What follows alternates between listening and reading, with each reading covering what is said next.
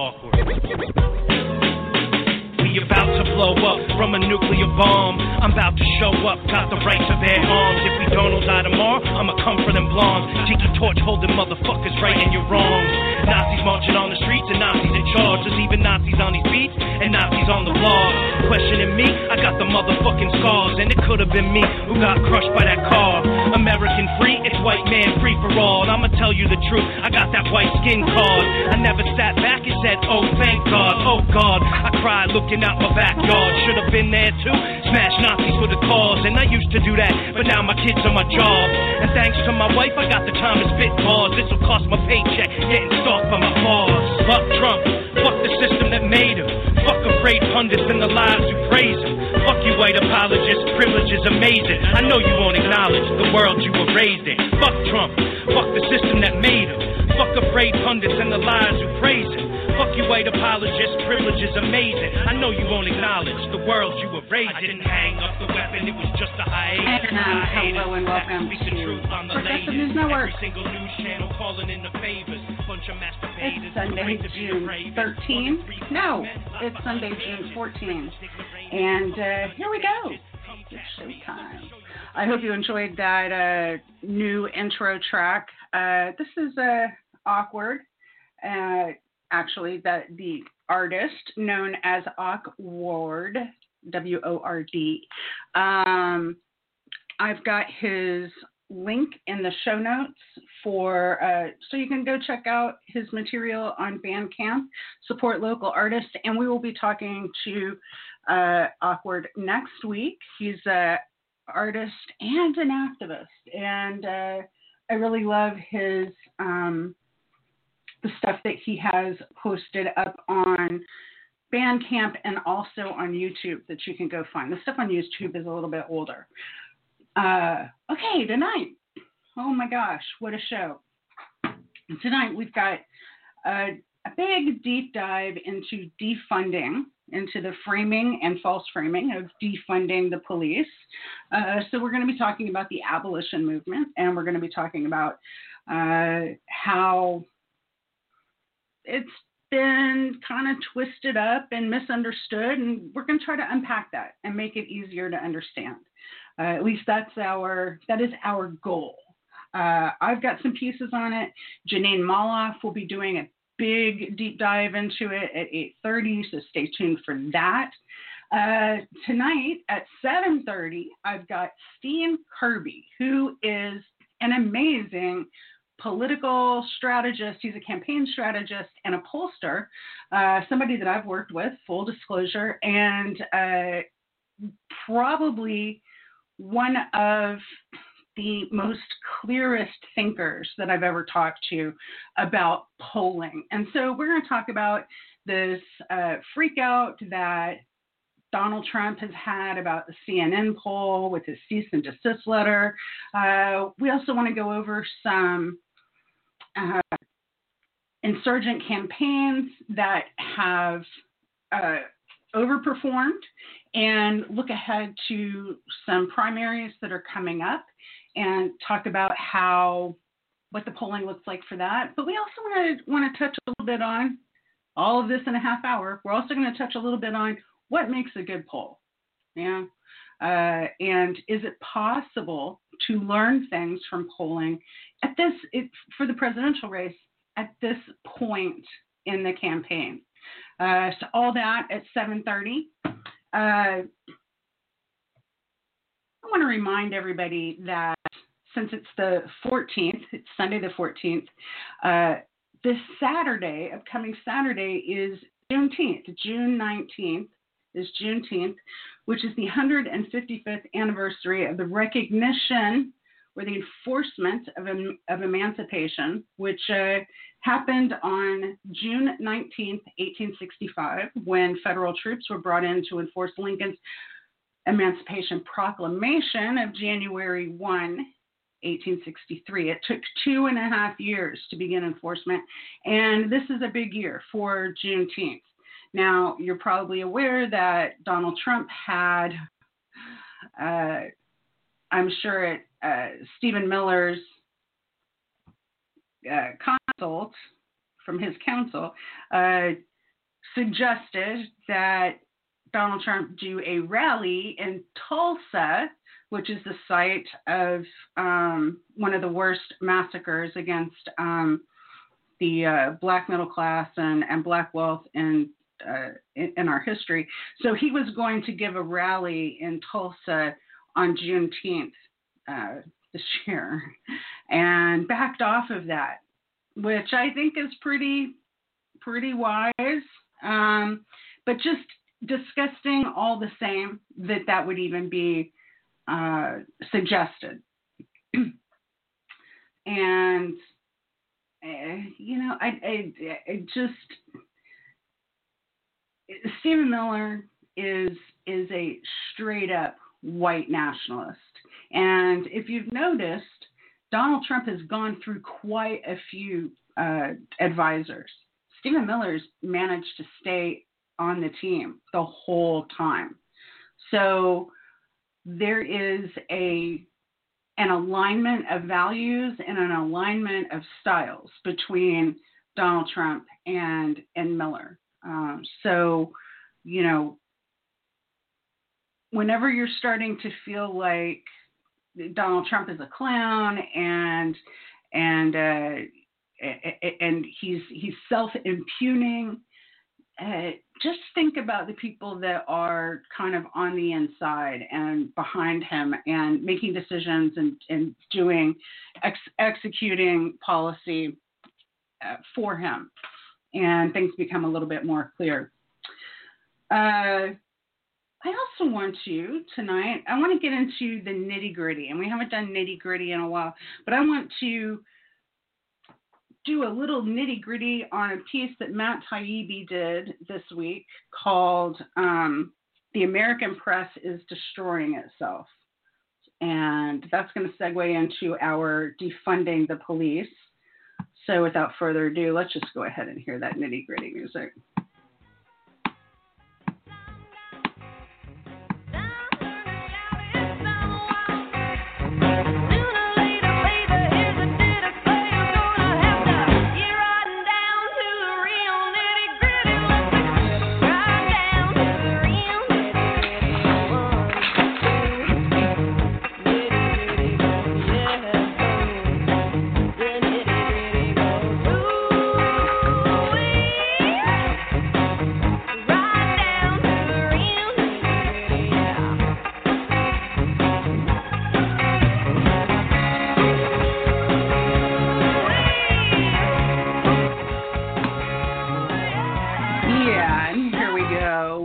To get right into it. So, Matt Taibbi, I talk about Taibbi stuff quite a bit on the show, and I'm a big fan. I love his stuff. I think that he's a great writer. And, there's two sides to being a good reporter, and one side is knowing how to report the news and get it out there, and then the other side is being a good writer. And, Taibbi's kind of the whole package in that respect. This particular piece, I read it real quick when it came out. It's called The American Press is Destroying Itself. It is on Taibbi's Substack. If you're not familiar with Substack, I've got a link in the show notes, and I've also got a link on Twitter to this article. But Substack allows you to support writers who are serializing content. So that could be someone who covers news week after week, or it could be, the old idea of serialization is someone who is writing a long form piece and picking up week after week with it. But Substack allows you to do that. There's a lot of really good folks on Substack, or Stubstack, as I keep wanting to say. Historically is another one of my favorite Substacks. Yasha Levine has a really good one right now, and of course Matt Taibbi's. Now, I'm not a huge how do I want to say this? I see some problems in what Taibbi's trying to do here. I also see what he intends to do, and I'm all for it. And I also see where he kind of got himself into some trouble. So I want to try to unpack a little bit of this because I think it's really important as we go forward and we start talking about defunding the police, because at root, what his article is about is misreporting reality. I think that is the thing that he's very passionate about. And he's one of the few reporters who is very passionate about the idea of truth and going after a truth in a way that is meaningful. And he points out in the article, too, that we're at a time when news and ideas are being misreported constantly, having to do with what I'm going to say are power arrangements. Okay, so misreporting often follows along the lines of favoring those who are in power and disfavoring those who don't have power. Often, the powerful are the status quo. So we often hear that that there is a move to protect the status quo from the barbarians at the door, as it were. But you can't just look at a claim in the media or a claim that a reporter makes and tell on its face whether it's misreporting or whether it's supporting a status quo center of power. These things don't announce themselves. So you have to be able to analyze what you're looking at, and you have to be able to kind of tease those issues apart. This is what discourse is for, by the way. This is a kind of article, what Taibbi has put out with this is, what I call like a discourse article. He's not reporting on, he's not like on the campaign trail reporting that this is what happened this week and so-and-so said this and someone else rebutted with this. It's not that kind of reporting. It's not like foreign affairs reporting where you go to a war zone and you're talking about battles that have just happened and military strategies that were employed and people who were killed. It's not that kind of thing either. It's discourse and it's ideas reporting. And it's a rather long piece and it's very interesting. It's got kind of like a symphony. It's got quite a few movements. And in my opinion, he starts out from a real honest place of wanting to defend a good friend of his, Li Fang, who came under fire last week on his reporting on a protest in East Oakland. And he kind of generalized from there and applied some of the things that he was trying to defend Li Fang about, and he tried to generalize those out to a lot of different other areas of reportage, and I think that's where he got into trouble. So let's get into it. Let's just start out. And you've got this like really wonderful Matt Taibbi pirouetting this style of writing that is kind of Hunter Thompson-esque, and so it feels comfortable. It makes you feel happy to read it. So he's got this. He opens up saying, "Sometimes it seems life can't get any worse in this country. Already, in terror of a pandemic, Americans have lately been bombarded with images of grotesque state-sponsored violence, from the murder of George Floyd to countless scenes of police clubbing and brutalizing protesters." He then says, where is it?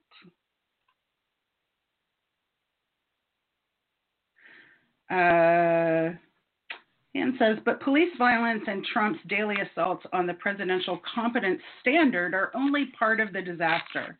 On the other side of the political aisle, among self-described liberals, we're watching an intellectual revolution.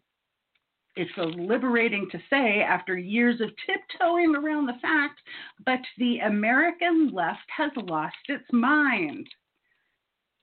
It's becoming a cowardly mob of upper-class social media addicts, Twitter Robespierres, who move from discipline to discipline, torching reputations and jobs with breathtaking casualness. So that's the money paragraph right there, the one with the Twitter Robespierres. So from there, he lays out this fracas, this kerfuffle with DEFUND. And what happened was the former Think Progress writer, who is now at The Intercept, is a fantastic investigative reporter, as Matt Taibbi is aware of and reports in the piece. And he goes on for pages and pages discussing this particular dust-up. And what happened was Fong did a series of tweets where he was tweeting out clips of man-on-the-street interviews in East Oakland. This was June the 4th, so 10 days ago. So, we're in the third week of global protests for police against police brutality. And this was fairly early on. And this is right about the time that looting and property violence, property crimes were shocking everyone, and were definitely something that we had not seen in years prior up until that point. So there's a little bit of shock value, I think, for a man on the street. Like if you walk up to somebody like DEFUND did and said, what do you think of the protests, i.e. the looting and the property crimes, then you're going to get a response that addresses looting and property crimes rather than the content, the protests themselves. And I think that's, in my assessment, looking over Lee's timeline, that's kind of what I see, is somebody who somehow wandered into a protest and found a handful of people who do not represent the kind of folks who actually go to a protest. This is more man on the street, and you can tell that he's at like a shopping center, a little plaza, and not actually in the fracas of a demonstration. So he's off site of the protests, and one of the guys that he talks to is mostly anonymous. He identifies himself as Maximilian Fr. And this young man, he looks to me to be still a teenager, less than 20, like maybe he's like 19 or so. And when asked about the protests, what Max wants to talk about instead is black on black violence. He wants to talk about, why is it that when a police officer kills a black person, then it's national news, but when a black person kills another black person, then that's not national news. And listen, if I was Lee's editor, if it were up to me, if this was my story and I had obtained that clip from somebody, I wouldn't have used it, first of all, because it doesn't pertain to what's going on. And it is clearly one of the hot button things that is going to get you in trouble if you go to a protest and you give voice to the most conservative elements that are doing the counter protest narrative. And this is the counter-protest narrative. I have had to break up fights on my Facebook timeline from normies, and Republicans who bring out this black on black crime argument when it comes to Black Lives Matter. And it just seems to me that if you're a lefty writer and you're out there covering the protests, that it doesn't make a lot of sense to highlight that kind of comment. Like, it's going to get you in trouble. And it's like, it surprises absolutely nobody that would get you in trouble. So what happened was Li Fong puts this up, and thousands of people reply and say, look, we're enough with this right-wing talking point thing, and we've seen you do this in the past, and please stop it. This is not the place for it. And one of his coworkers at The Intercept called him out specifically and got quite a few likes on their post, and said that this is something that I've seen you do before, and I wish you'd just stop. I'm just really tired of it. I'm paraphrasing because I can't find it right off the cuff in the piece. It's a really long piece. And I got to keep track of time, so I want to wrap this up before 7:30. So Maximilian and Lee, this is not a great example of misreporting the news. Now, Matt wants to put this out there as misreporting the news because he's a friend of Lee's. And, Lee and Matt and a dozen different reporters whom I love definitely fall into this category of kind of adversarial journalists, which shouldn't be its own category. Like, adversarial and journalism are supposed to go together. You're not supposed to be the public relations officer for the people who you are covering. Your job is to go out there and get the news. But now in this case, that's not what happened here. And I understand that you would want to stand up for your friend, and I understand you would want to protect the position of doing adversarial journalism. But guys, this ain't it. This is not it. And I'm going to tell you why the reason this isn't it. This is a category mistake, okay? This is like if you went to a Me Too rally and your story that you file about thousands of people showing up in the context of the Me Too movement, if you filed a story that was about not all men, that's the equivalent here.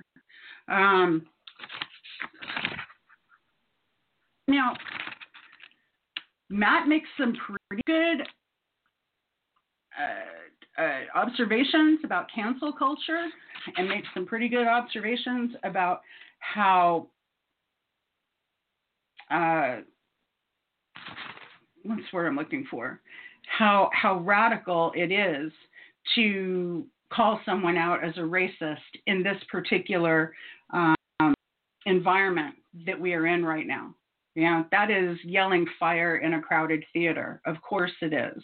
But it's also because that is yelling fire in a crowded theater, you want to make sure that you are not feeding that fire as the reporter, which is what I think happened here.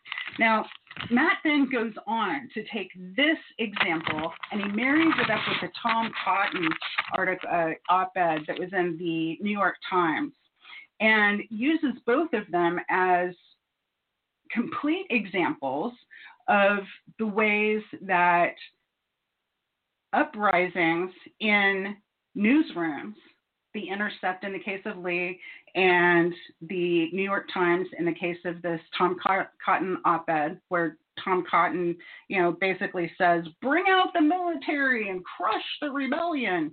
And And the fallout from that was a young opinions page editor was let go. We don't know exactly why he was let go, but it was concurrent and associated with this particular dust up.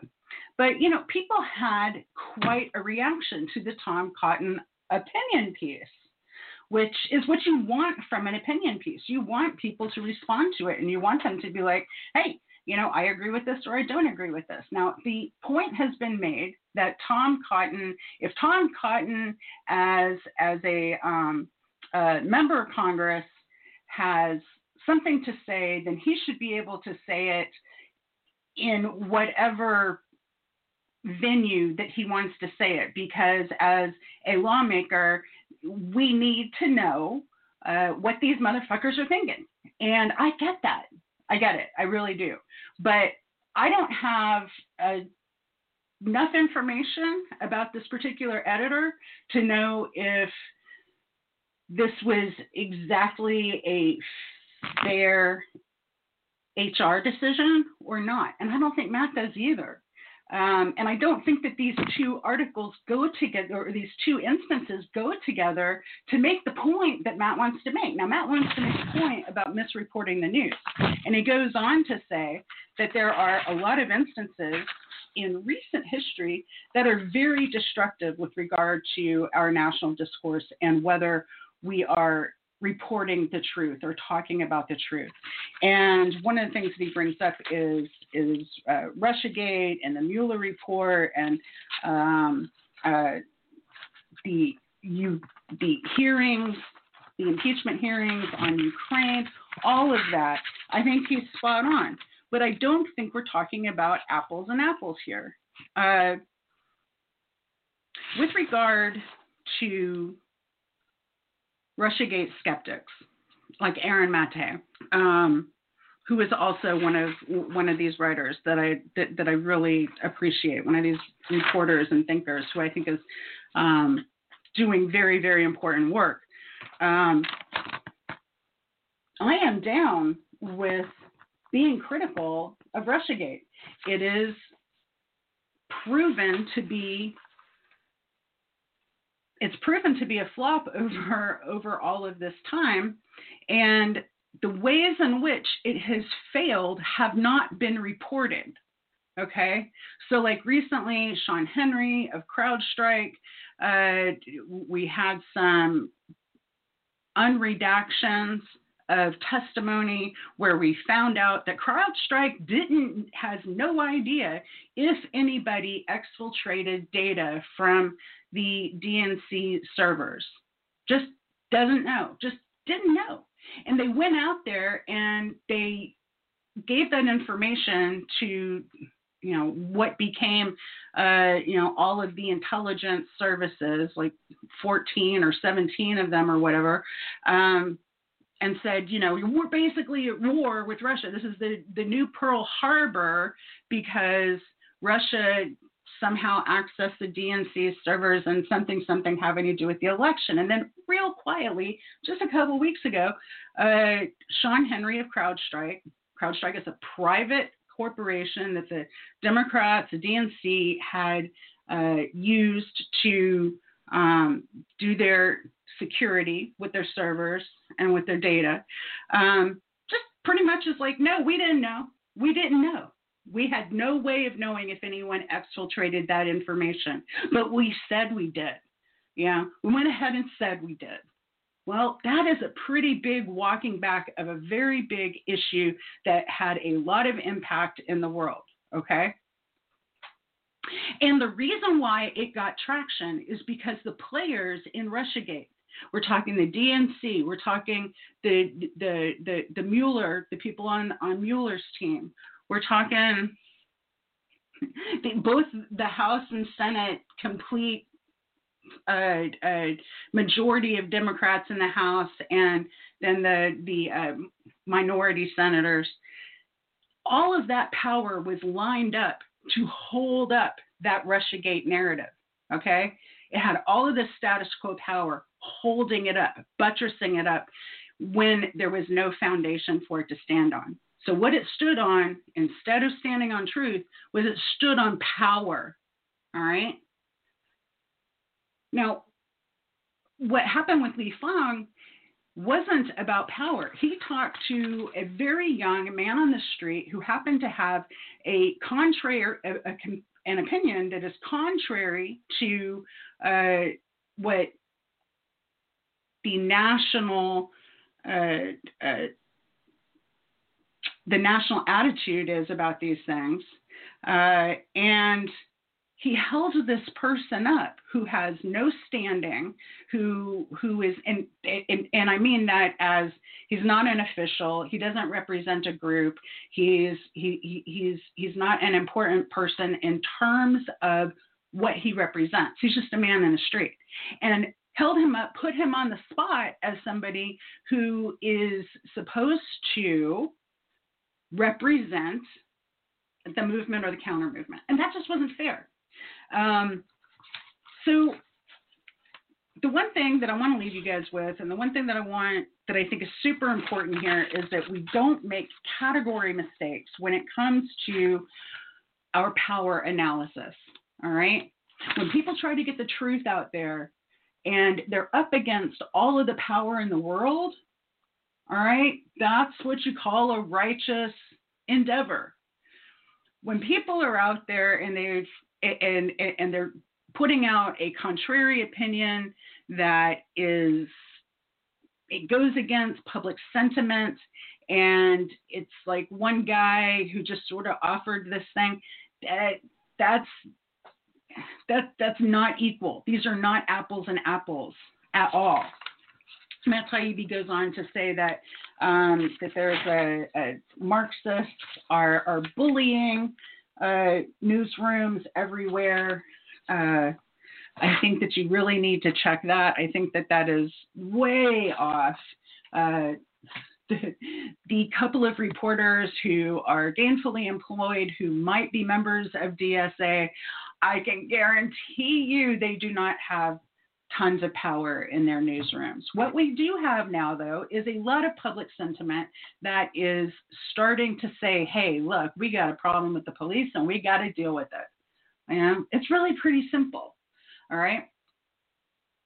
And we can have misreporting the police, and we can have people having opinions that differ from public sentiment, from broad public sentiment or popular sentiment. We can have people who are who dissent from that. That's fine, but they're dissenters. They're not representative of the cause. Now I'm going to leave it there. I'm going to pick that back up at 8 o'clock and show you how this all feeds in to this defunding the police situation. And I've got Steve Kirby coming up in just a second, and we'll be right back.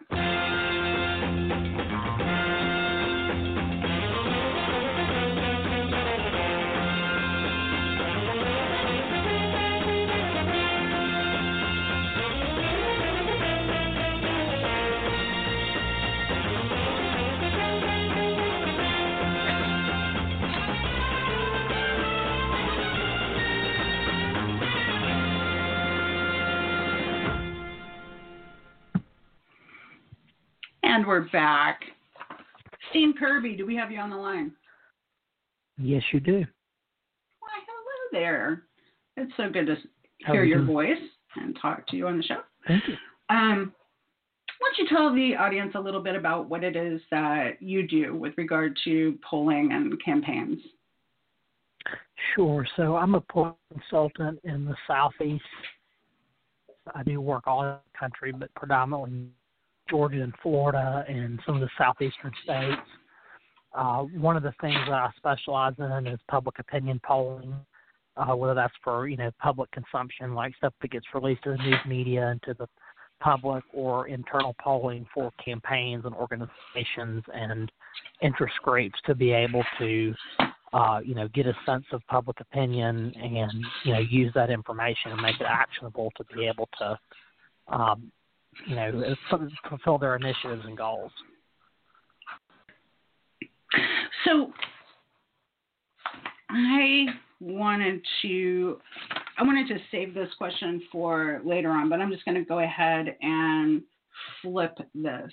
So we'll come back to the Trump thing. But what you just said about using public opinion polling to enhance campaigns, I think that one of the things that I've learned from working with you is that that polls and public opinion polling can really inform the way a campaign runs in a way that makes it more efficient and more effective.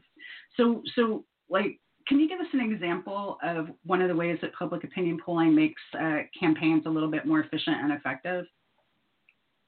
Sure. I would definitely say that, part of all the research that we have, the knowledge or common sense shows us that the people that work on campaigns, especially on the Democratic side, if you're hiring a campaign staff or an advisory team, you're typically pulling very plugged into the news.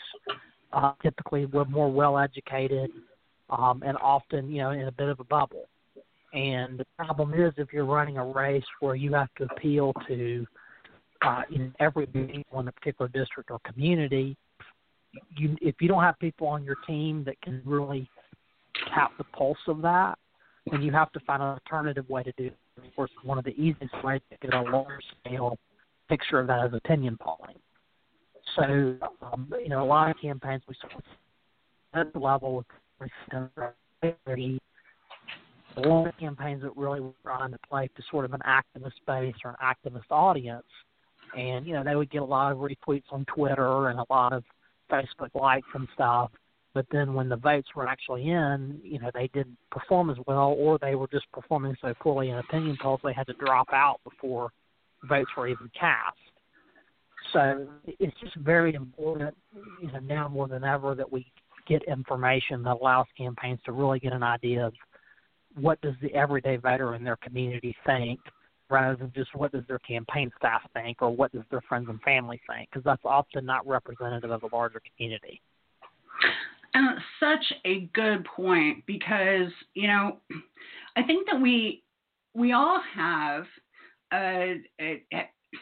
these opinions formed of polling. And I think a lot of people are, over the years, especially since the 90s, and maybe even before, since Reagan, I think that there's a sensibility that public opinion polling drives too much of what candidates and politicians actually do in terms of how they put out their policy. And I have never seen that in my work. Instead, what I see is what you just described, which is people getting a better understanding of what sentiment really is in their district, and adjusting in response to that.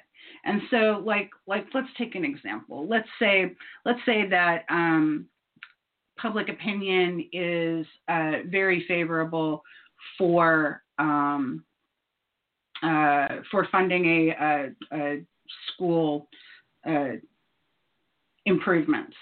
So a candidate might go into a race with their family and their friends and their activists or their volunteers, saying, "Oh, you don't want to talk about raising taxes because everybody knows that is something that is a third rail."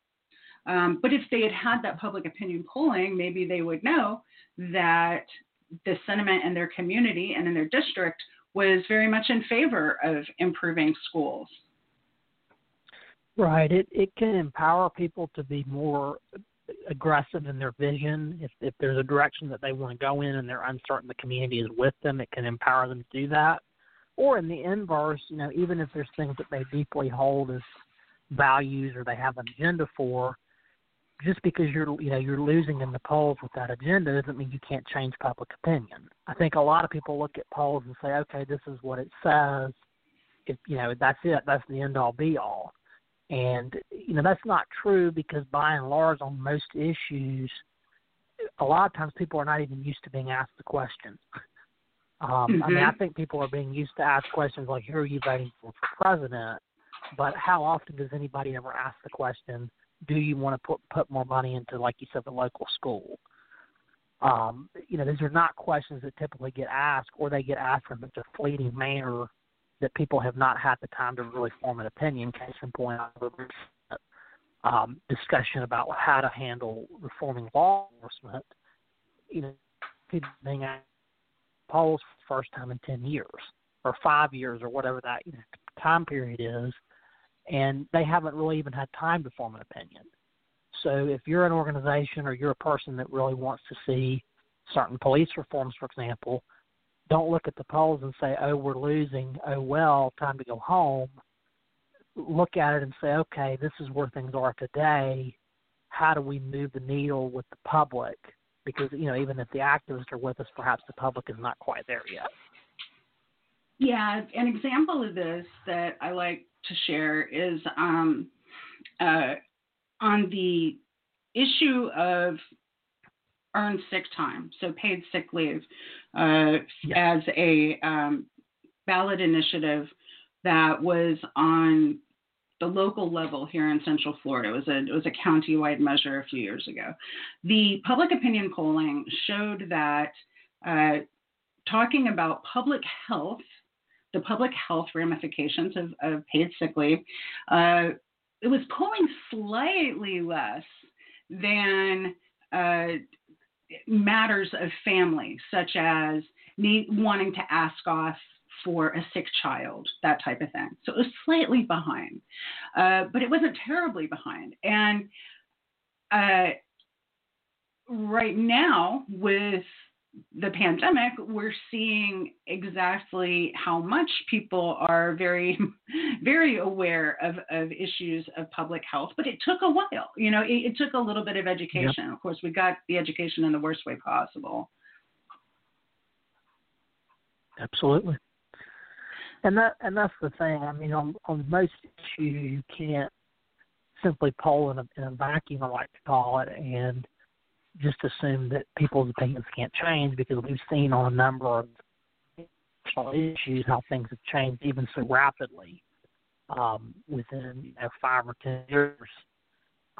It seems like certain social attitudes and things change a lot, very quickly. Right, and I think you make a good point a second ago when you said, when a public opinion poll comes back and it says, you've got 65% that are in favor of this and 74% are in favor of let's say, wording the issue a separate way. That's like a soft poll. Do you like the wording of the first one or the second one? After it's the work that you do in a campaign that is changing people's opinions and is moving people. You're supposed to be educating people, and you're supposed to be moving them on the issues, and you're supposed to be connecting with them. So one of the things that I like to see campaigns do is start out with a baseline, to do some baseline public opinion polling, and then right before your vote by mails drop, maybe do it again so that you can see if there's been any movement on any kind of issues. Right, because a lot of campaigns, they're married to a particular strategy. I mean, there's people who believe in mail, there's people that believe in door knocking.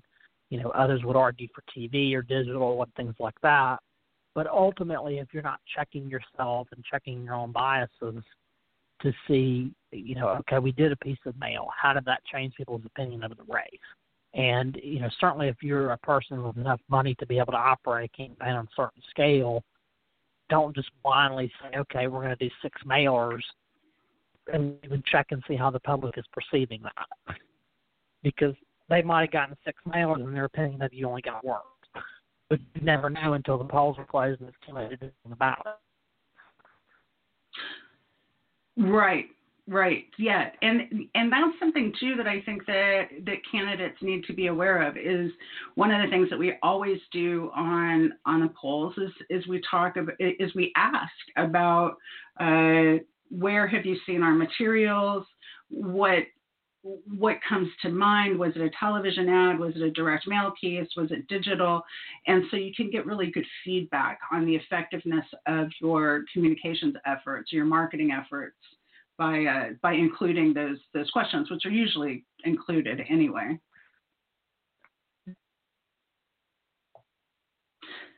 Tell me a little bit about, okay, so in 2016 and 2018, we had,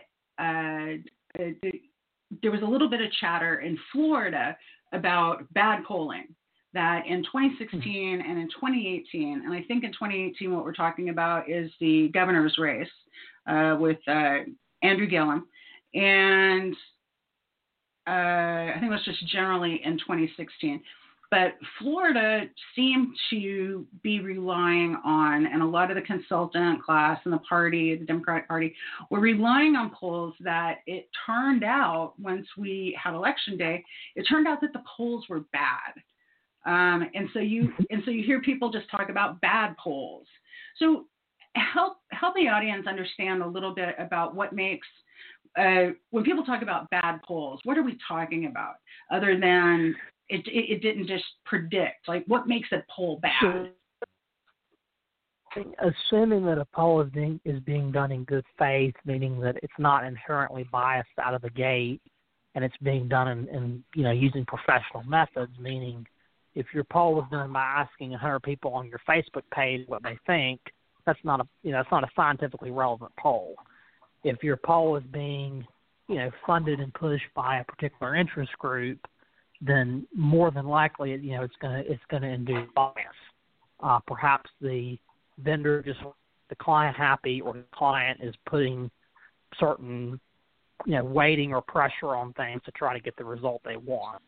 But so that's one form of bad polling, is that it just starts bad and doesn't get any better. The second, more common form is when you do a poll, but you do not weight that poll properly to the electorate. So in Florida, for example, I'm sure, as we all know, the way that people vote is often their level of education, their level of income, their gender, their race, and their age. So every pollster, even the best ones, are going to have to make an educated assumption based on the data that they have for past elections, and then kind of what the state looks like, at the moving forward for the future election that they're polling, to say this is going to be the makeup of the electorate. But of course, the early campaign is going to be pushing to try to get their voters to come out and vote. So, what happens in Florida sometimes is, if, for example, older folks and folks without a college degree who are particularly white come out and vote, but Republicans, versus in the Democratic side, they tend to be trying to push out young people, like on college campuses, people of color, particularly the black community. And then, some groups are harder to poll. So, for example, in Florida, you have a pretty decent number of people that speak Spanish as their first language or their second language. So if your polls are entirely done in English, you may have a Hispanic sample that says they're Hispanic, but if they're English-speaking Hispanic, you might be entirely missing folks who, are perhaps more, conversational Spanish over English. They're still voting. So a lot of it is just waiting, and you have to make sure that what you're waiting is plausible. And even then, it may not entirely be true, because sometimes, turnout is different than people expect. But by and large, you can get, within 3 to 5 points as long as you're waiting appropriately, and, you're not favoring groups that might be more likely to answer the poll but don't represent the electorate, which is typically people that are college educated, and people that are older are going to be more likely to respond to a poll than, for example, someone who's a young person of color. They're just, right. to reach when you try to poll them, meaning that there's going to be fewer of them, which is going to make error. You're more likely to get errors. Mm-hmm. And I think a lot of people are familiar in years past. We've talked a lot about the that people are moving to cell phones. You know, we don't all have landlines, and there's been a bit of a lag in the availability of cell phone numbers for political campaigns. And even when you do have access to cell phones, a lot of people are, I know that I do this, I'm a lot more meticulous in my screening of calls. Yep. That was weird. I'm getting some weird feedback. But so we're talking about bad polls, and that kind of leads into this kerfuffle with Trump and CNN. So Donald Trump has demanded, he's done a cease and desist letter for CNN to retract a poll that he says was quote phony and a stunt, and that it was trying to stifle momentum and enthusiasm for the president and present a false view generally of the actual support across America for the president. And from what you've said, I can imagine, well, maybe what he wants to say is that he feels like CNN was operating in bad faith.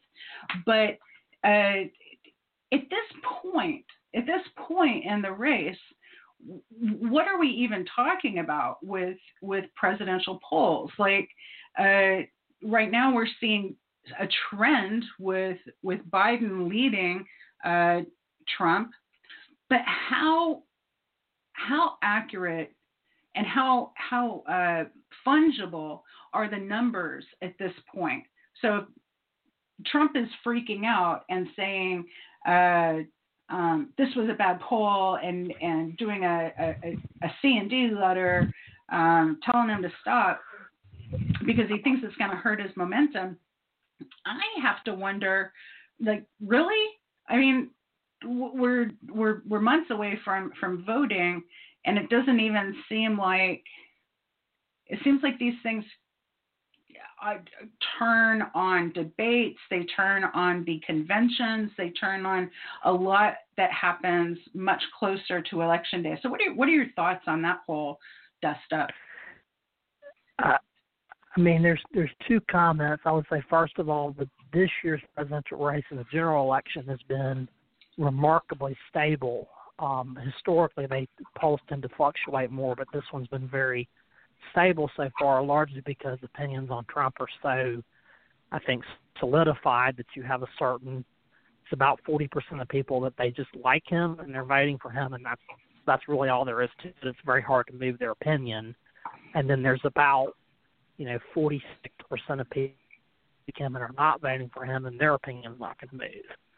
So it's just that remaining sort of percentage that's still into play for, and that's why Biden has typically been up by 6 to 7 points nationally, which is kind of like what happened in 2018. I think it was something like a 7 or 8 point generic ballot for the Democrats over the Republicans, which is how they won the U.S. House of Representatives.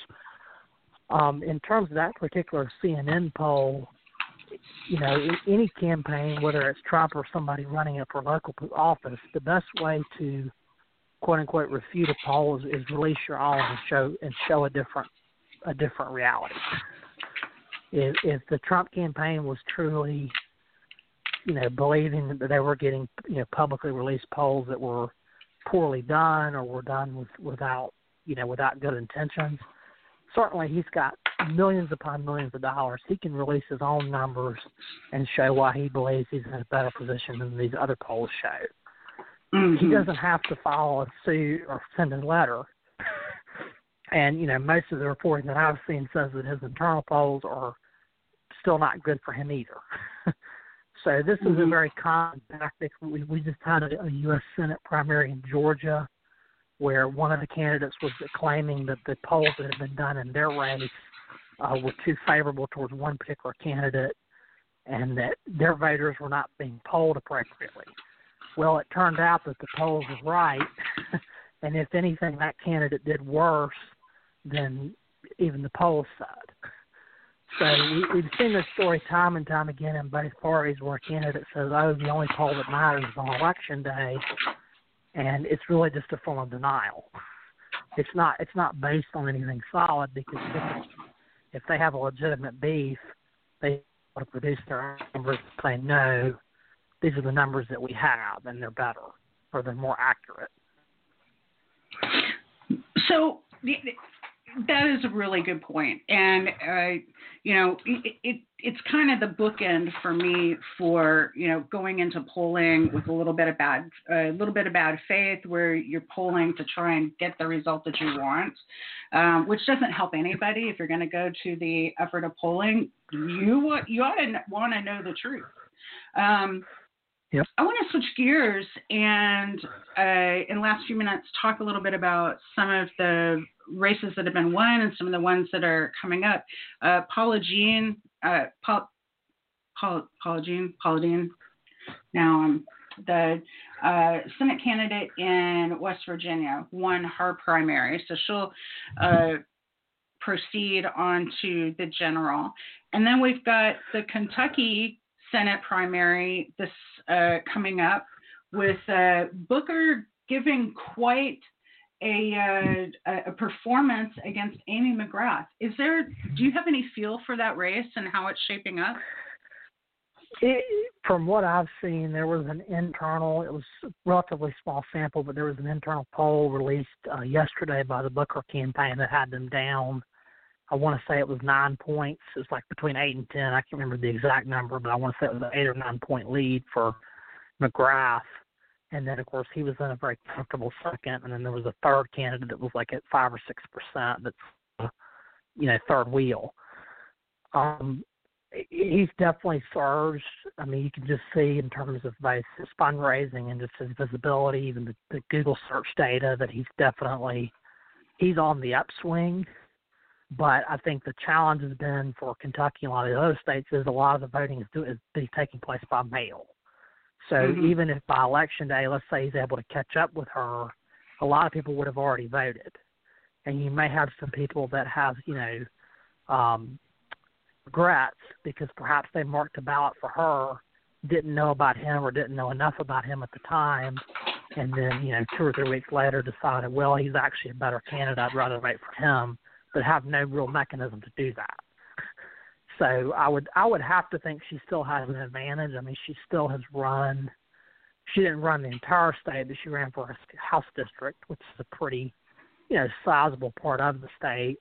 And of course, she just has so much money and so much free media that, I haven't obviously done the math, but I'm sure she's had multiple $1 million worth of even just media from MSNBC and some of these progressive outlets on top of what she's paid to advertise. And, he's just now, I think, starting to draw attention. So I think he's done a really good job to even be in this position, but it would be very difficult to see him probably overtake her, not to mention that, you also have the aspect of Kentucky is a very white state, and she's white and he's not. And also the gender gap, because typically in Democratic primaries, women outvote men, and there's 2 men on the ballot and 1 woman.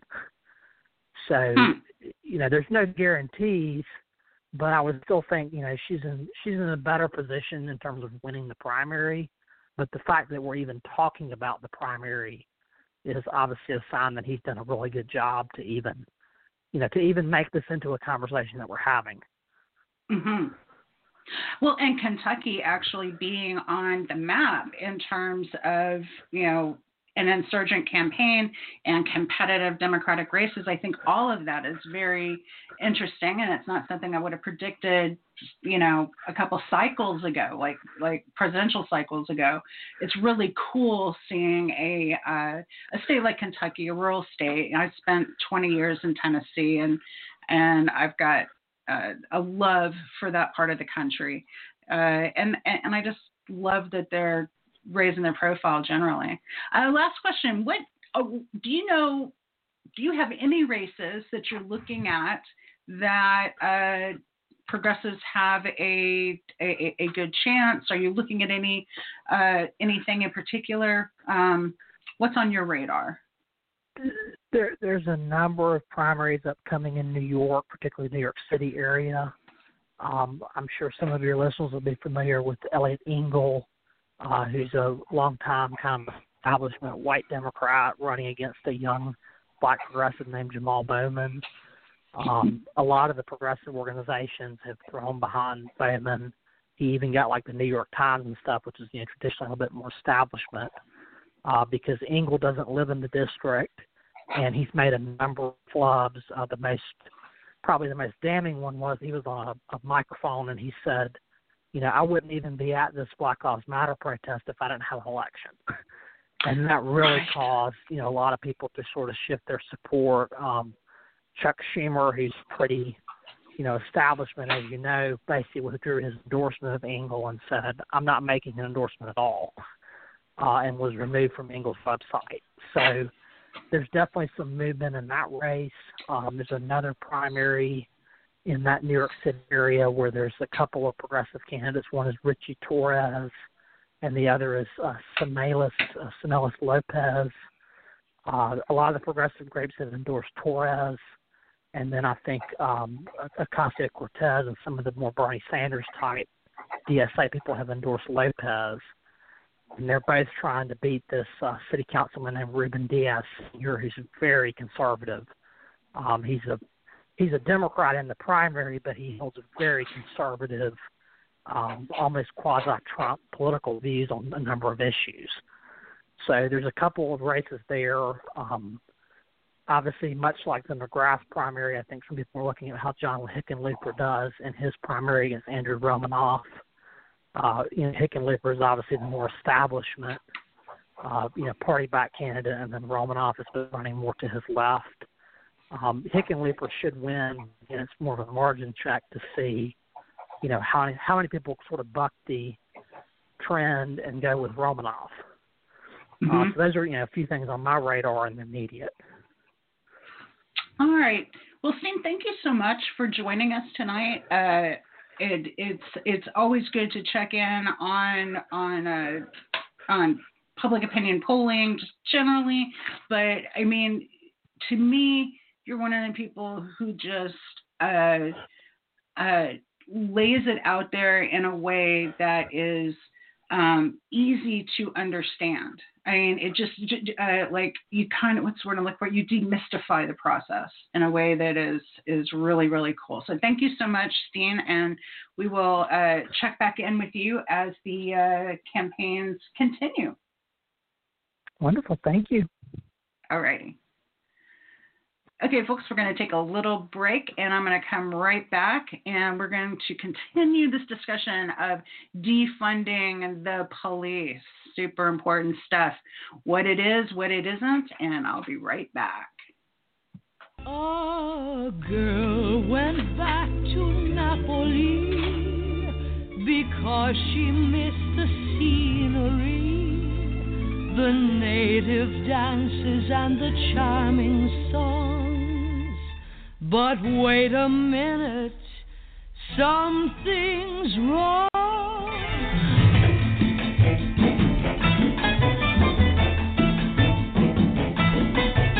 Hey, mambo Italiano, hey, mambo Italiano, go, go, go. You mixed up Siciliano, all you Calabrese do the mambo like a crazy with a hey, mambo.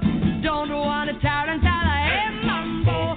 No more the mozzarella, hey, mambo Italiano. Try an enchilada with the fish bacala and an egg umba. I love how you dance rumba, but take some of advice, paisano. Learn how to mambo. If you're gonna be a square, you ain't gonna go nowhere. Hey, mambo Italiano, hey, mambo Italiano. Go, go, Joe, shake it like a Giovanni. Hey, look, as a ditch, you get a happy in the feet. So when you mambo Italiano.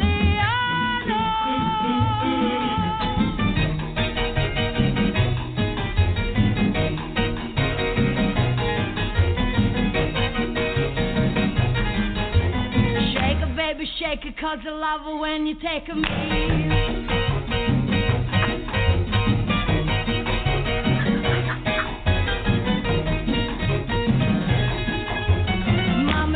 Stop or I'm gonna tell a papa and I hate that rule. You don't have to go to school. Just make a way to beat the All right, and we're back. Steen Kirby, if you are, y'all, if you're thinking about running for an office, if you're thinking about doing a campaign, if you work on a campaign, Steen Kirby is just, he's the bee's knees. He's fantastic to work with, and I don't want to put too fine a point on this, but makes all of these services accessible for smaller and progressive candidates. He's very smart about the way he does his work, and that means that you don't have to pay $20,000 for a poll, which is what you might expect from a PPP or, a big outfit, one of the big outfits.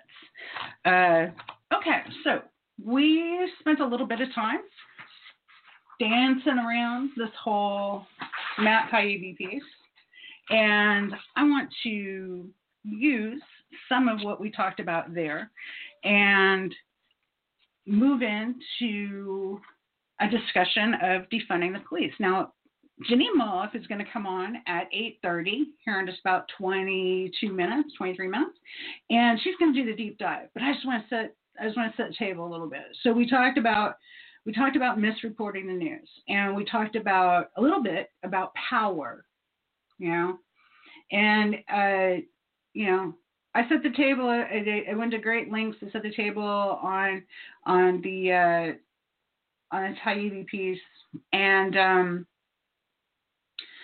I don't want the power piece of this to get lost, because to me, this is what's important, and this is what is really driving news, and this is what is really driving policy. We know this. It's power. It's always been power. It's hegemony. It's who's got the biggest stick, who's got the better carrot.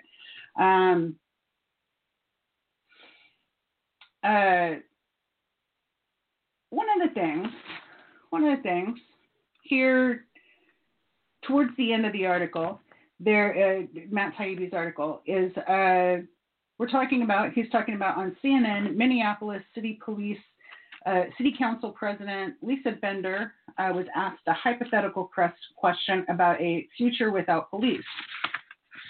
So Taibbi goes into this defunding thing in the piece, and so this is really instructive. So listen up. Quote, "What if in the middle of the night my house is broken into? Who do I call?" Unquote. When Bender, who is white, answered, she said, quote, "I know that comes from a place of privilege." Questions pop to mind.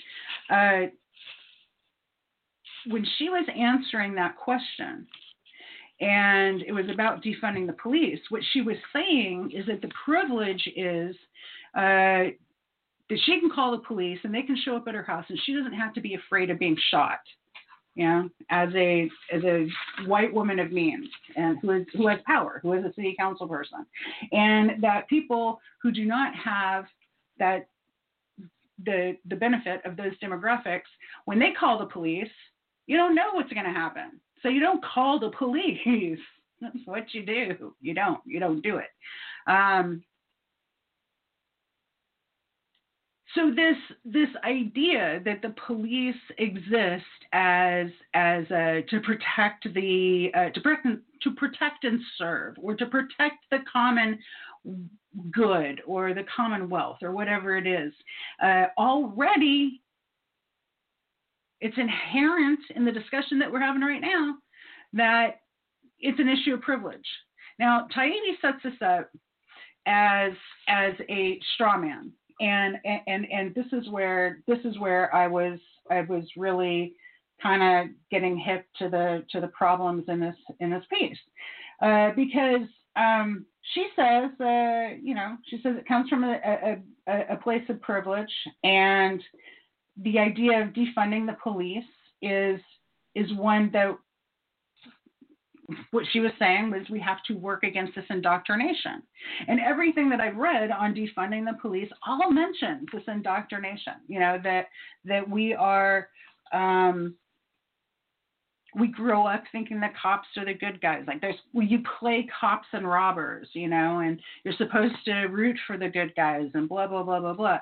And what we have right now is we have a system where the ideologies that we've inherited, the indoctrination that we inherited, the orthodoxies, do not align with reality. This played out quite a bit when I was in Tennessee. So there was a spate of no-knock warrants where the police came in and just, started shooting, and it was the wrong house, and the family was freaked out, and they ended up killing a dog. Like there was just one right after another of police in Tennessee shooting people's pets. And, they do that for a reason. They do that to intimidate the family and to terrorize the family and to make them feel helpless. A family pet is a member of the family. And what they're doing is they're coming in and they're saying that I have the authority and I have the impunity to come and kill a member of your family, and you can't do anything about it. Just come at me, bro. Like that's what that's about. When someone says that they come from a place of privilege and that they might be able to call the police and expect them to not kill them or not kill their dog or not, terrorize the neighborhood, yeah, that's just stating the obvious. But now what he does is he goes through and he talks about how he wants to make this into like what he calls a weird cult behavior, that in his opinion that there's too much genuflecting, and he gives some bad examples, just silly things where. And I haven't seen this in the news. I don't know if this is true or not, but white police in Cary, North Carolina, knelt and washed the feet of black pastors. I don't know about that. But what I do know is that Nancy Pelosi and Chuck Schumer, along with a lot of other congressional Democratic leaders, dressed in African kente cloth scarves and knelt for a Photoshop to perform their adherence or their alignment with Black Lives Matter protests. And let me tell you right now, we are sick and tired of that performative bullshit. And what was going on with the Minneapolis City Council person, that was not performative bullshit. She was saying, look, I know that I've got privilege. She wasn't putting on a kente cloth and washing people's feet, and So yeah, what I'm saying, apples and oranges. Let's try to reestablish some order here. It's completely that photo op with Nancy Pelosi and Chuck Schumer with the kente cloths. It's just it's beyond embarrassing, and it's pandering, and it's infuriating. It's patronizing. Don't do it. Just stop. Don't. My favorite moment of that, by the way, was Nancy got down and she couldn't get up. I'm the same way. I have bad knees at this point. I'm only 54, and if I was to kneel down like that, I would need someone to help me get up too. It happens, but. Maybe if they thought about it just for a few minutes, and maybe if there wasn't groupthink going on within their particular circles, maybe they wouldn't have done that, and maybe, there wouldn't have been that embarrassing moment where Nancy Pelosi had to have someone come rescue her from her kneeling position. Tybee goes on, there is a symbolism here that goes beyond frustration with police or even with racism. These are orgiastic, quasi-religious, and most of all, deeply weird scenes, and the press is too paralyzed to wonder at it. In a business where the first job requirement was once the willingness to ask tough questions, we've become afraid to ask obvious ones. Now, yourself, as dear listener, ask yourself, where are we having problems asking the right questions? Is it of power or is it of the powerless? All right, because I don't see us having any trouble questioning what is going on with people who don't have power. Everybody's got an opinion about that. Everybody's got an opinion about what is the right way to conduct a protest and what is the right people to invite to a protest. And we don't like it when there's property damage, and we don't like it when stores are set on fire. Okay, nobody does. As a matter of fact, nobody likes that. So, let's try to do something that will create the conditions where that doesn't happen. And that's kind of what's going on here. Taibbi seems to have a tone complaint about what protesters are demanding. That talking about privilege and talking about wanting to defund the police and demanding that reporters like Li Fang adhere to a kind of narrative that's not cool. And I know it's uncomfortable, but what's going on there, this is like vote shaming. What's going on there is that you've got public opinion that's pushing that. This isn't one or two people. The backlash to Lee's reporting on the 4th of June, it was legion. It was massive. It was thousands of replies and thousands of people. And what you saw there is a backlash of public opinion.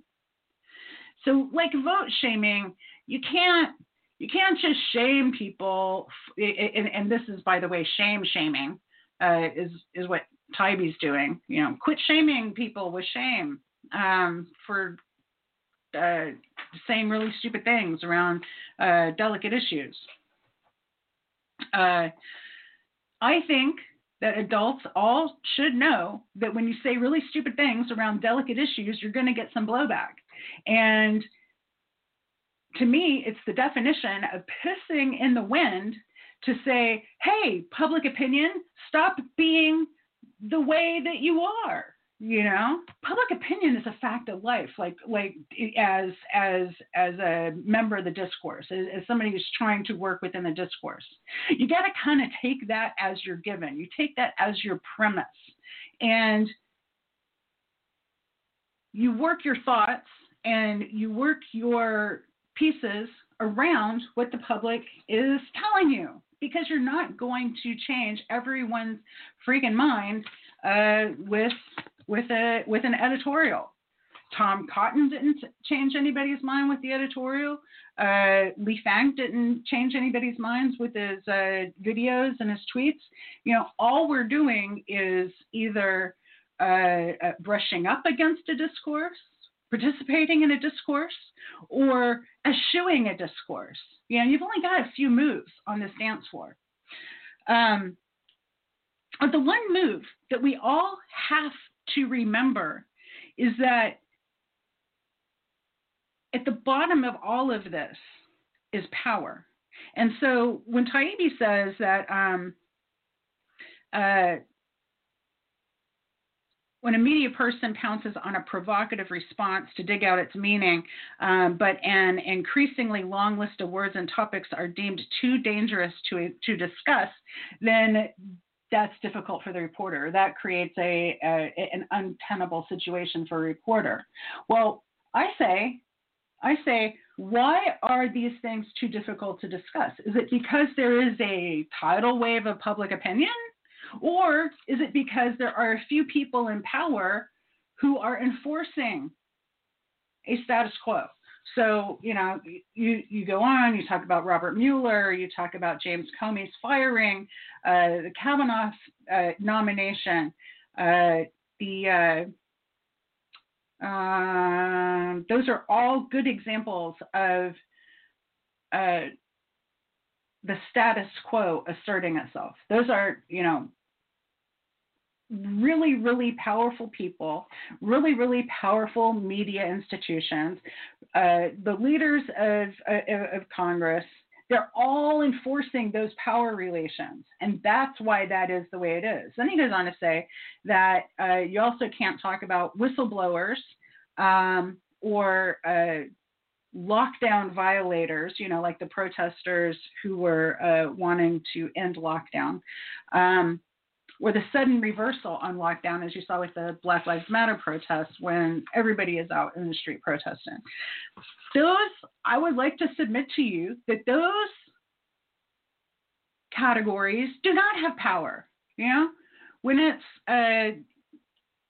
protesters going out to say, hey, Black Lives Matter, in case you hadn't noticed,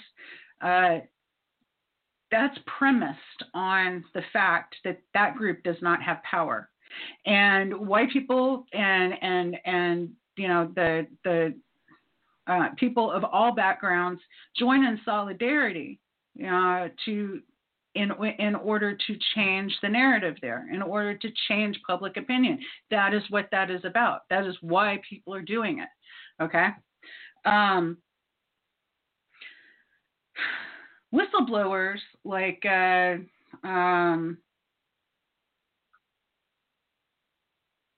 what's his name? the guy with the Intercept, and he had all of the information from the military contractor. Anyway, the big whistleblower guy. And my middle-aged brain just completely lost his name. Anyway, whistleblowers by and large do not have power. Whistleblowers are imperiled. Whistleblowers are trying to get a story out against the wishes of the giant edifices of power. Okay? So when whistleblower narratives run into a brick wall or run into trouble in the media, it's because of a lack of power. All right. So examine whether or not the issue has to do with does the is the misreporting happening because someone in power is being inconvenienced, or is the misreporting happening because not Assange, the other guy, or is the misreporting happening because the status quo demands it? Okay. At the end of all of this, Tybee says, there were no press calls for self-audits after these episodes, just as there won't be a few weeks from now if COVID-19 cases spikes again, or a few months from now if Donald Trump wins re-election, successfully painting the Democrats as supporters of violent protest who want to abolish police. So we finally get to the nugget of this, and that is that Taibbi is warning us and saying that he believes that it is Edward Snowden. Thank you. That is who I was trying to think of, Edward Snowden. God, Jesus. This is absolutely a valid issue to bring up. He buried the lead. This is 15 pages in. This could have been the very top level. He's asking a question. If Donald Trump wins re-election, successfully painting the Democrats as supporters of violent protests who want to abolish police, then what do we do? Well, so here's the thing. Matt Taibbi, and I totally agree with him on this, and Aaron Mate and all of these guys that I super love, made the same argument about Russiagate. Like, you weren't supposed to talk about your skepticism or your critique about Russiagate. You weren't supposed to do that because, oh my God, that could help Trump. And so now here's Matt Taibbi doing the same thing. He's saying, oh my God, don't support defunding police. Don't support the protests, which can be characterized as violent, because then that will benefit Trump in the 2020 elections. Now, this is totally backwards. Right now we are having a conversation about defunding the police, and I've got Janine Moloff here waiting for me on the line. And it's very important that we have this, and it's very important that we address these issues. And, I'm sorry that there's an inconvenient election fixing to happen, but you know what? The Democrats could actually come out of hiding and do something with their messaging other than putting on a bunch of kente cloths and requiring help once they're kneeling down and can't get up. Yeah. I mean, I've fallen, the Democratic Party has fallen and they can't get up, essentially. But they've done so in racially insensitive clothing, I suppose. It's not sensitive. It's just performative bullshit. Anyway, I'm going to leave it there. I'm a little bit frustrated with everybody right now. I'm going to bring Janine on and see if she's as frustrated as I am. I think she's going to be a breath of fresh air, though. Hey, Janine. Hey, Brooke. Well, I join you. I'm frustrated, too, and I'm just going to talk about the whole idea of defunding the police. And it's really, this movement is about, they call it the abolition movement. It's about defunding, divesting the money, and reinvesting in other social needs. So I'm just going to start right now. In the past few weeks, the nation and the world has witnessed a popular uprising against police brutality in the USA, tragically inspired by the extrajudicial police murder of George Floyd. There have been so many needless police murders in the U.S. that a new type of abolition movement has surged to the public awareness, namely the movement to, quote, defund the police. As a result of this powerful demand, many traditional politicians and media figures from both the GOP and the Democrats at the DNC have feverishly worked to discredit this idea. Political figures, including civil rights icons like Congressman Clyburn, political figures from civil rights icons like Congressman Clyburn to the disgraced present occupant of the Oval Office, have condemned the notion of defunding the police. Those who fight this consideration use the very dishonest argument that such action would result in chaos and dangerous streets. They skillfully steer into a ludicrous notion that such defunding would result in a total surrender of public order to roving gangs wielding military-grade weapons without realizing we already lived that daily situation. It's called the police. The abolition movement is along a continuum of considerations, like most movements, but the main components are defund/divest from present police forces and private security companies that comprise what has been called the prison industrial complex. Also, reinvest in communities by fairly funding public schools, public health services, etc., and creating a functional system of public transparency and accountability for the new community-based police force. Additionally, these groups seem to want to replace our present dysfunctional system with the dual concepts of restorative justice and transformative justice. And this is the abolition community I'm talking about. Last week I spoke about the issue of qualified immunity and how it unjustly protects police from civil suits. But starting this week, I'm going to first speak about the very legitimate movement to defund the present policing model and reinvest in our communities along multiple venues. I'll leave the above-mentioned dishonest argument to corporate media sources. So first, let's quickly look at the legal contrivances which protect abuse of police. And namely, this starts with two SCOTUS, or Supreme Court decisions, regarding the use of police force, which led us up to this moment. The problem, and this was an article in Vox written by German Lopez in 2018, and it basically deals with when police use deadly or near deadly force and how they get away with it. And it's titled, Police Can Use Deadly Force if They Merely Perceive a Threat.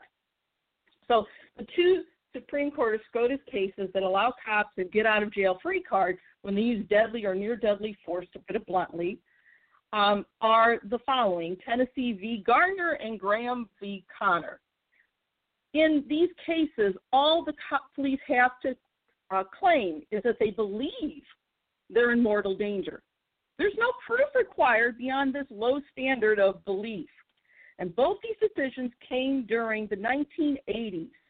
And this set up a framework for basically allowing police to use deadly force or near deadly force with impunity. And they quoted, this writer quoted David Klinger, who was in 2018 a University of Missouri St. Louis professor. And he said, he studies use of force, and he said, quote, constitutionally, police officers are allowed to shoot under two circumstances. The first circumstance is to protect their life or the life of another innocent party. What departments call the defense of life standard. The second circumstance is to prevent a suspect from escaping, but only if the officer has probable cause to think the suspect poses a dangerous threat to others, end quote. So the first one I'm going to talk about really quickly is Tennessee v. Garner. And this is fleeing an alleged crime scene. And this case involved a pair of police officers. They shot a 15-year-old kid who was basically running from a burglary. The kid had stolen $10 and a purse from a house. The Supreme Court ruled that cops couldn't shoot every felon who tried to escape, but to quote Professor Klinger from UMSL, quote, they basically say the job of a cop is to protect people from violence. And if you've got a violent person who's fleeing, you can shoot them to stop their flight, end quote. Now, the truth about both these faulty standards, Tennessee v. Garner and Graham v. Connor, is that it doesn't matter, once again, if there's an actual threat to the police officer's life. It only centers on whether or not the officer basically, according to, quote, objective, reasonable belief, quote, that there is a threat. Now, the belief standard that came out of Graham v. Connor is even worse. It allows police to use deadly force. And this was a civil lawsuit brought by a man. He did survive the encounter, but he had been treated very roughly. His face was shoved into the hood of a car. They broke his foot. And this was while this man was suffering a diabetic attack. The court didn't rule whether the officer's treatment was justified. But they said that officers could justify their violent contact based they said that the officers could not justify their conduct based on whether their intentions were, considered good. The court said that the officers had to demonstrate that those actions were, quote, objectively reasonable, whatever that means, when considering the circumstance and then compared with what other police officers might do. So basically it's an incredibly low standard. Bottom line is officers can murder with impunity. All they have to claim is, especially because of the Graham case, is that they felt or believed that their lives were in mortal danger. No proof required. And since the 80s, we've had a resurgence of police violence that's continued unabated. It's been 6 years since the massive protests following the Michael Brown police murder, and millions have been spent on so-called police training, which has been largely useless. The defund, divest, and abolition movement offers something new. Face it, American policing originally derived from slave patrols, as we've talked before. Then it morphed into violent immigrant and union suppression, like the Pinkertons, to continued violence against communities of color. No matter what television sponsors say, policing in the U.S. is not about protecting and serving the majority. It's about protecting and serving the oligarchy, the moneyed classes, while diverting desperately needed monies from our public schools, public health services, job programs, and other vital issues through the prison, and then goes through the prison industrial complex. Now we hear vapid calls again to improve police training, which means more money thrown at the same prison industrial complex that is not, and that's not the solution, but the abolition movement might be. We have to stop diverting money from our schools, from public health, from other social services to fund these useless police programs. Now, one of the most prominent abolitionists fighting against this prison industrial complex is Professor Ruth Wilson Gilmore. And she was recently interviewed for The Intercept by, I'm going to try and pronounce it, Shandere Kumanyika, who is also an assistant professor of journalism and media studies at Rutgers. And so Kumanyika had this two-part discussion with Professor Gilmore, with Ruth Wilson Gilmore. And, you know, Gilmore has written a couple books, including one titled Golden Gulag, Prison Surplus, Crisis, and Opposition in Globalizing California. And she's considered one of the most preeminent scholars on prisons and what they call the machinery of carceral punishment and policing. And she really does offer a comprehensive roadmap, as the abolition movement does as well.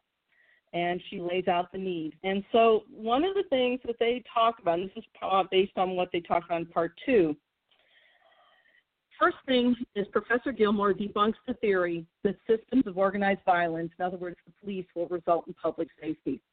Okay? She traces the nature of the concept of crime and how prisons and policing have expanded to basically absorb these functions. And she also pointed out that police have, in recent years, taken over, you know, a lot of the functions that really should have been left to the proper professionals, such as school counseling, mental health, and social work. And Professor Gilmore said that it reminded her of a point that Professor Mikhail Siegel made in a book called Violence Work. And Siegel said that when you take away all these roles that the police have stolen, like, for instance, the school resource officer, which I'm totally against, actually, then what you find is that the police don't really have a specific role to play, except basically violence work. And Professor Gilmore posed the real question that we really have to consider. Quote, under what kinds of social relations and relationships are people more likely to do harm to each other, end quote.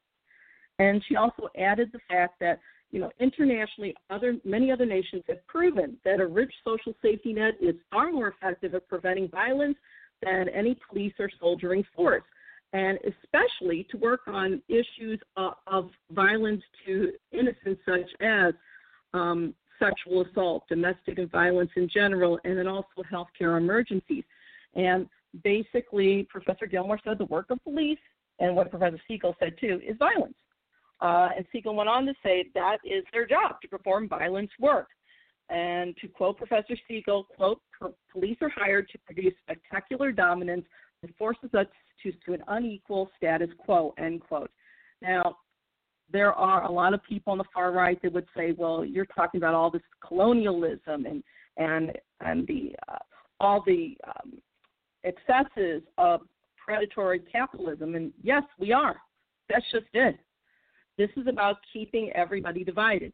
The reason why cops can basically murder with immunity, criminally speaking, while qualified immunity protects them from civil suits. Again, you know, Professor Gilmore also pointed to the 1989 SCOTUS decision of Graham v. Connor, which basically protects police from criminal prosecution so they can basically execute with immunity. And, you know, again, Professor Gilmore said is basically she called it the, quote, I killed this person because I feared for my life, end quote, excuse. And that is really what it's about. And, you know, we have to look at policing in general, all right? Policing in this country is really based, according to Gilmore, on the presumption of a perpetual enemy, quote, who must always be fought but who can never be vanquished, end quote. And that's what police and the prison industrial complex use. You know, it's this idea of this unspoken predator that's going to come at us at any time. And, of course, none of us have the capacity or the competence to deal with our own communities, which is nonsense. We do have the competence. We're just not allowed to do it. Professor Gilmore also spoke to a personal excerpt. She lost a cousin to a police murder. He was a member of the Black Panther Party for self-defense, and he was fighting basically for relevant black studies on the UCLA campus. And he was trying to persuade the Black Studies Department at UCLA to increase their curriculum so that it would also be anti-capitalist, anti-racist, and anti-war. And, of course, because he was fighting this, according to Professor, Gilmore, COINTELPRO got involved in conjunction with the LAPD and some other counterinsurgency groups, and they saw to it that he did not survive. Now, you'll have a lot of people saying, well, gosh, there must be some violent predators on the streets. We can't just disband our police departments. Nobody in the abolition movement, except for a few individuals, is saying that. The defund movement isn't about eradicating the police altogether necessarily. It's about defunding the present departments that are populated largely by predatory officers, firing those officers, divesting some of the money that has been spent on policing and private security and reinvesting back into the community, because basically policing and private security is being paid for by taking money away from public schools, by taking money away from public health care, by taking money away from mental health services, and so on and so forth. And this is about reinvesting back in that so that you have some perspective in terms of how things are budgeted, and then demanding that you have a new department and that these officers are held to standards of transparency and accountability that are held to by the community, and the officers are forced to obey the law. Okay, bottom line. And, we look at this, and Professor Gilmore talks a lot about concepts of freedom, and because, again, people say we have to have policing because otherwise we're not free to live safely. But she goes on to say that for some, freedom isn't enough. And the fact is, because of this underspoken or unspoken what she calls foundation of colonialism, and it is true, with unredressed grievances for slavery and displacement and dislocation, that quite a few people, freedom isn't enough, okay? They can't flourish with the system the way it is. And she goes on to explain that W.E.B. Du Bois taught in his book, Black Reconstruction in America, that there were many post-Civil War communities in the South that created their own institutions for their own well-being and safety. And those institutions didn't rely on organized violence through a police department to keep things safe. But it did rely on them creating their own sets of public education and so on. But unfortunately, we live in an era where these monies that should have gone to public schools, should have gone to public health, should have gone to the social safety net, should have gone to helping small business people expand or create small business, that's all been diverted to the prison industrial complex and military policing. And this is, again, it's not exactly a land grab. It is, though, however, a capital grab. All right? And we can't really separate this from the overall injustice in our society. This goes way beyond what abolitionists are talking about. It goes way beyond what reformers, for instance, in the DNC say they want. They want to limit the project of justice to convictions, and they want to invest in retraining, and that's nonsense. And Professor Gilmore goes on to talk about how abolition is not about saving money. It's about, redirecting that money. So, she goes on to explain how Trump himself created money out of thin air to increase his popularity with his base with those stimulus checks. But it was also to protect the oligarchy. So we don't have any money for public services like schools and so on. In fact, in most cities and states, when there's an austerity budget that's pushed on everybody, the one public service that is never cut is police. Public schools are cut, mental health services are cut, small business loans are cut, you name it, it's cut except policing. If anything, police get more money, and this is a terrible disservice. And again, it's based on keeping people that are really being abused from rising up and helping their own communities. And the whole idea of bipartisan reform, according to Professor Gilmore, and I agree with her, is nonsense. All right? This is the idea that, you know, you're going to be able to label who should be punished. In other words, as she quoted Gingrich, the people we are afraid of, and then perpetually punish them. But that doesn't help the communities at large. It doesn't help people in this country that are either homeless or precariously housed or, you know, have lost their jobs. And in addition to that, when we're talking about all this police retraining, but, you know, again, nothing, according to Professor Gilmore, nothing's being done to relieve basically any sort of to deal with any sort of accountability through basically wrongdoing from white-collar businesses. And so once again, you know, Professor Gilmore talks about how there's, you know, groups like people from the Olin Foundation or Koch brothers or the Manhattan Institute.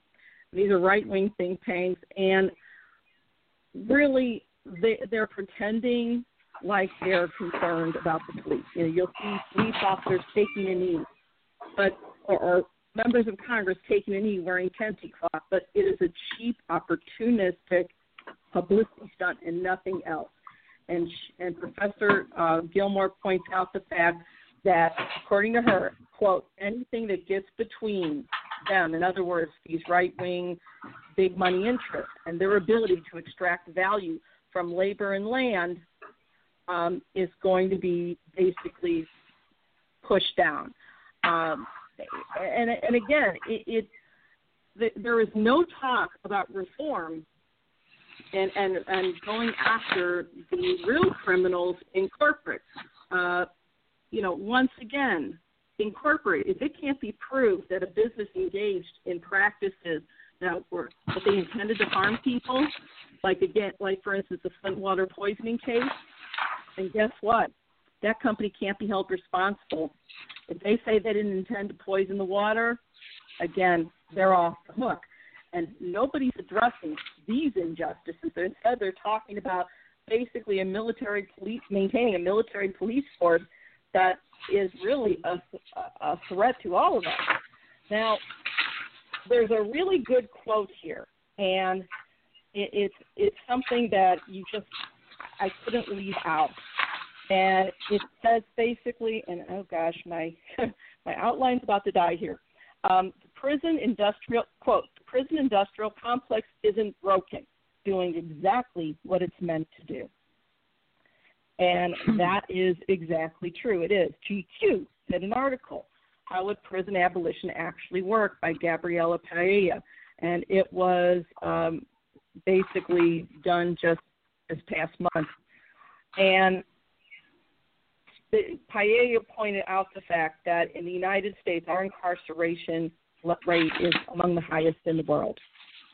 And we actually have about 5% of the world's population in terms of our general population, but we have 25% of the world's prisoners.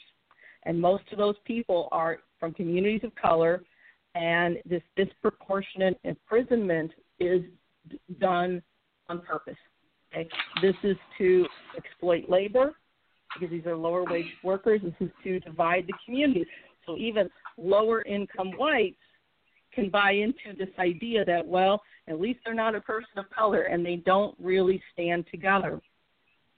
And this is something that must be dealt with. Now, there are some leaders of what's called the contemporary prison abolition movement. I know I'm going quickly.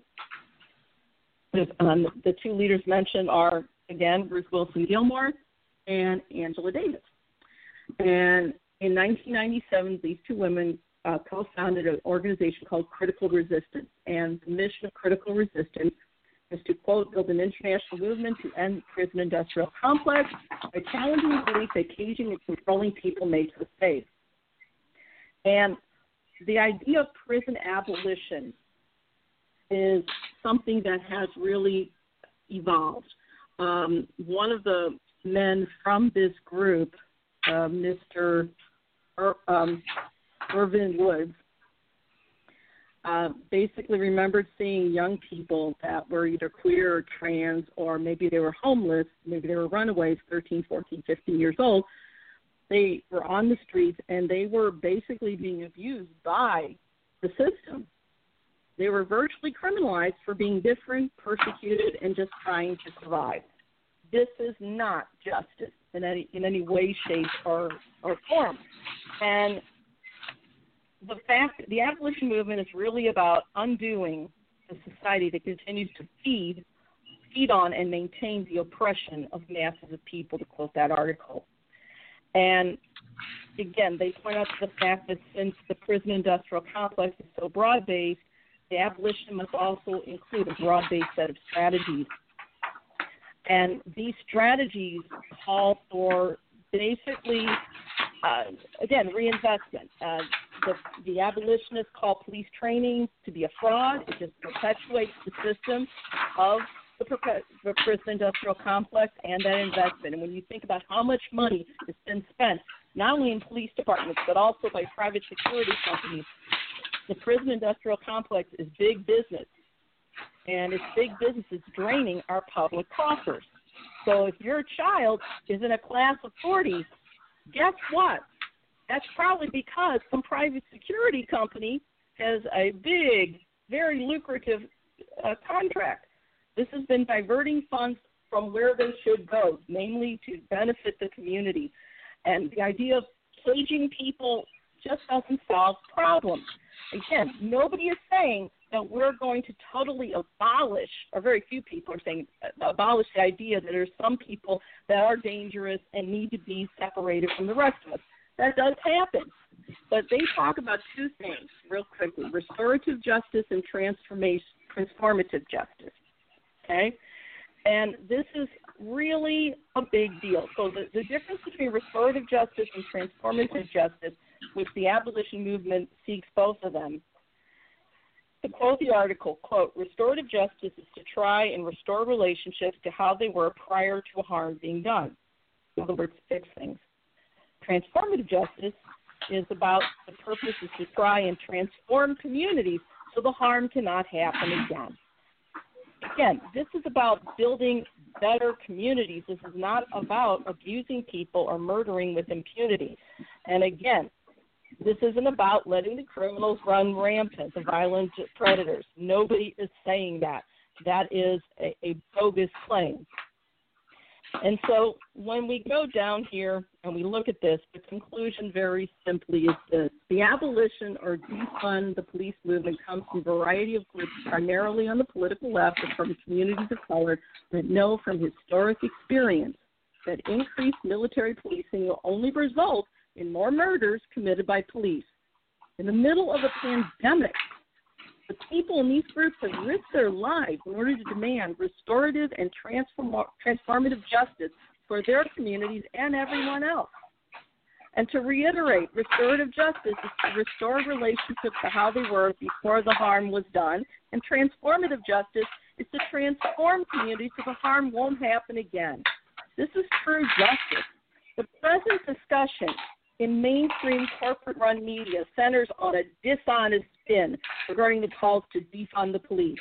With the exception of a small minority, most abolitionists are not calling for a society with no emergency first responders when violence breaks out. They are calling for a restructuring of our national priorities to reflect the genuine and dire need for community-based social services, including, but not limited to, increased funding for public schools, public health services, mental health services, legal aid when an injustice is done, and small business development. In essence, they are calling for both restorative and transformative justice for oppressed groups and for the nation as a whole. Calls for police reform that are centered on training are disingenuous at the very least, since 6 years of similar reforms have passed and people of color and other groups are still being routinely murdered by police in what can only be called the new Jim Crow. Rogue police departments, and that's what they are, rogue, which constitute the majority, must be disbanded, defunded, and replaced with officers that are held fully accountable for their actions. Equally rogue SCOTUS or Supreme Court decisions such as Tennessee v. Garner and especially Graham v. Cotter must be rescinded for the human rights abuses they help to perpetuate. Police should not be allowed to murder with legal immunity. Politicians should not be allowed to write themselves as above the law. And the corporate billionaire class should not be allowed to continue the present system of wage and political slavery that we now have, with the police serving as the overseers or violent capos enforcing the tyrannical dictates of the fiscal oligarchy. And to quote finally Professor Gilmore, to quote her, she said, "We all came together not because we thought that people in prison were innocent, but because we knew that prison wasn't solving the problem that we in our communities were struggling to resolve," end quote. And that's my report. Janine, that was amazing. I want to point out something too. I linked up an article called "Confessions of a Former Bastard Cop," which I think is a must read. It's a great piece. And in this piece, the person says, they're writing anonymously, and they say, "It's important to note that well over 90% of the calls for service I handled were reactive, showing up well after a crime took place." So the whole idea of preventative is kind of messed up there. But then you look at the FBI's own statistics on the effectiveness, on the cleared cases, and this is from 2017, is on murder and manslaughter, the big ones, homicide, you can expect to clear about 61% of the cases. And that doesn't necessarily mean that there was a conviction. It just means that the case was figured out. There is a problem with reporting in these statistics because not all murders are reported, or a lot of missing persons just don't ever become moved over into a homicide. As you go down the list and you get more into property crimes like burglary, larceny, theft, motor vehicle theft, these are the kinds of things I think that people imagine when they imagine and being again, safe. it doesn't really, the police don't really deal with it, okay? I taught for 30 years in some of the most dangerous neighborhoods in St. Louis City. And I can't remember a single instance where the police arrived before something violent happened. They don't control. And the fact is, very simply, when we don't have money for the community, the tax money should actually benefit the community.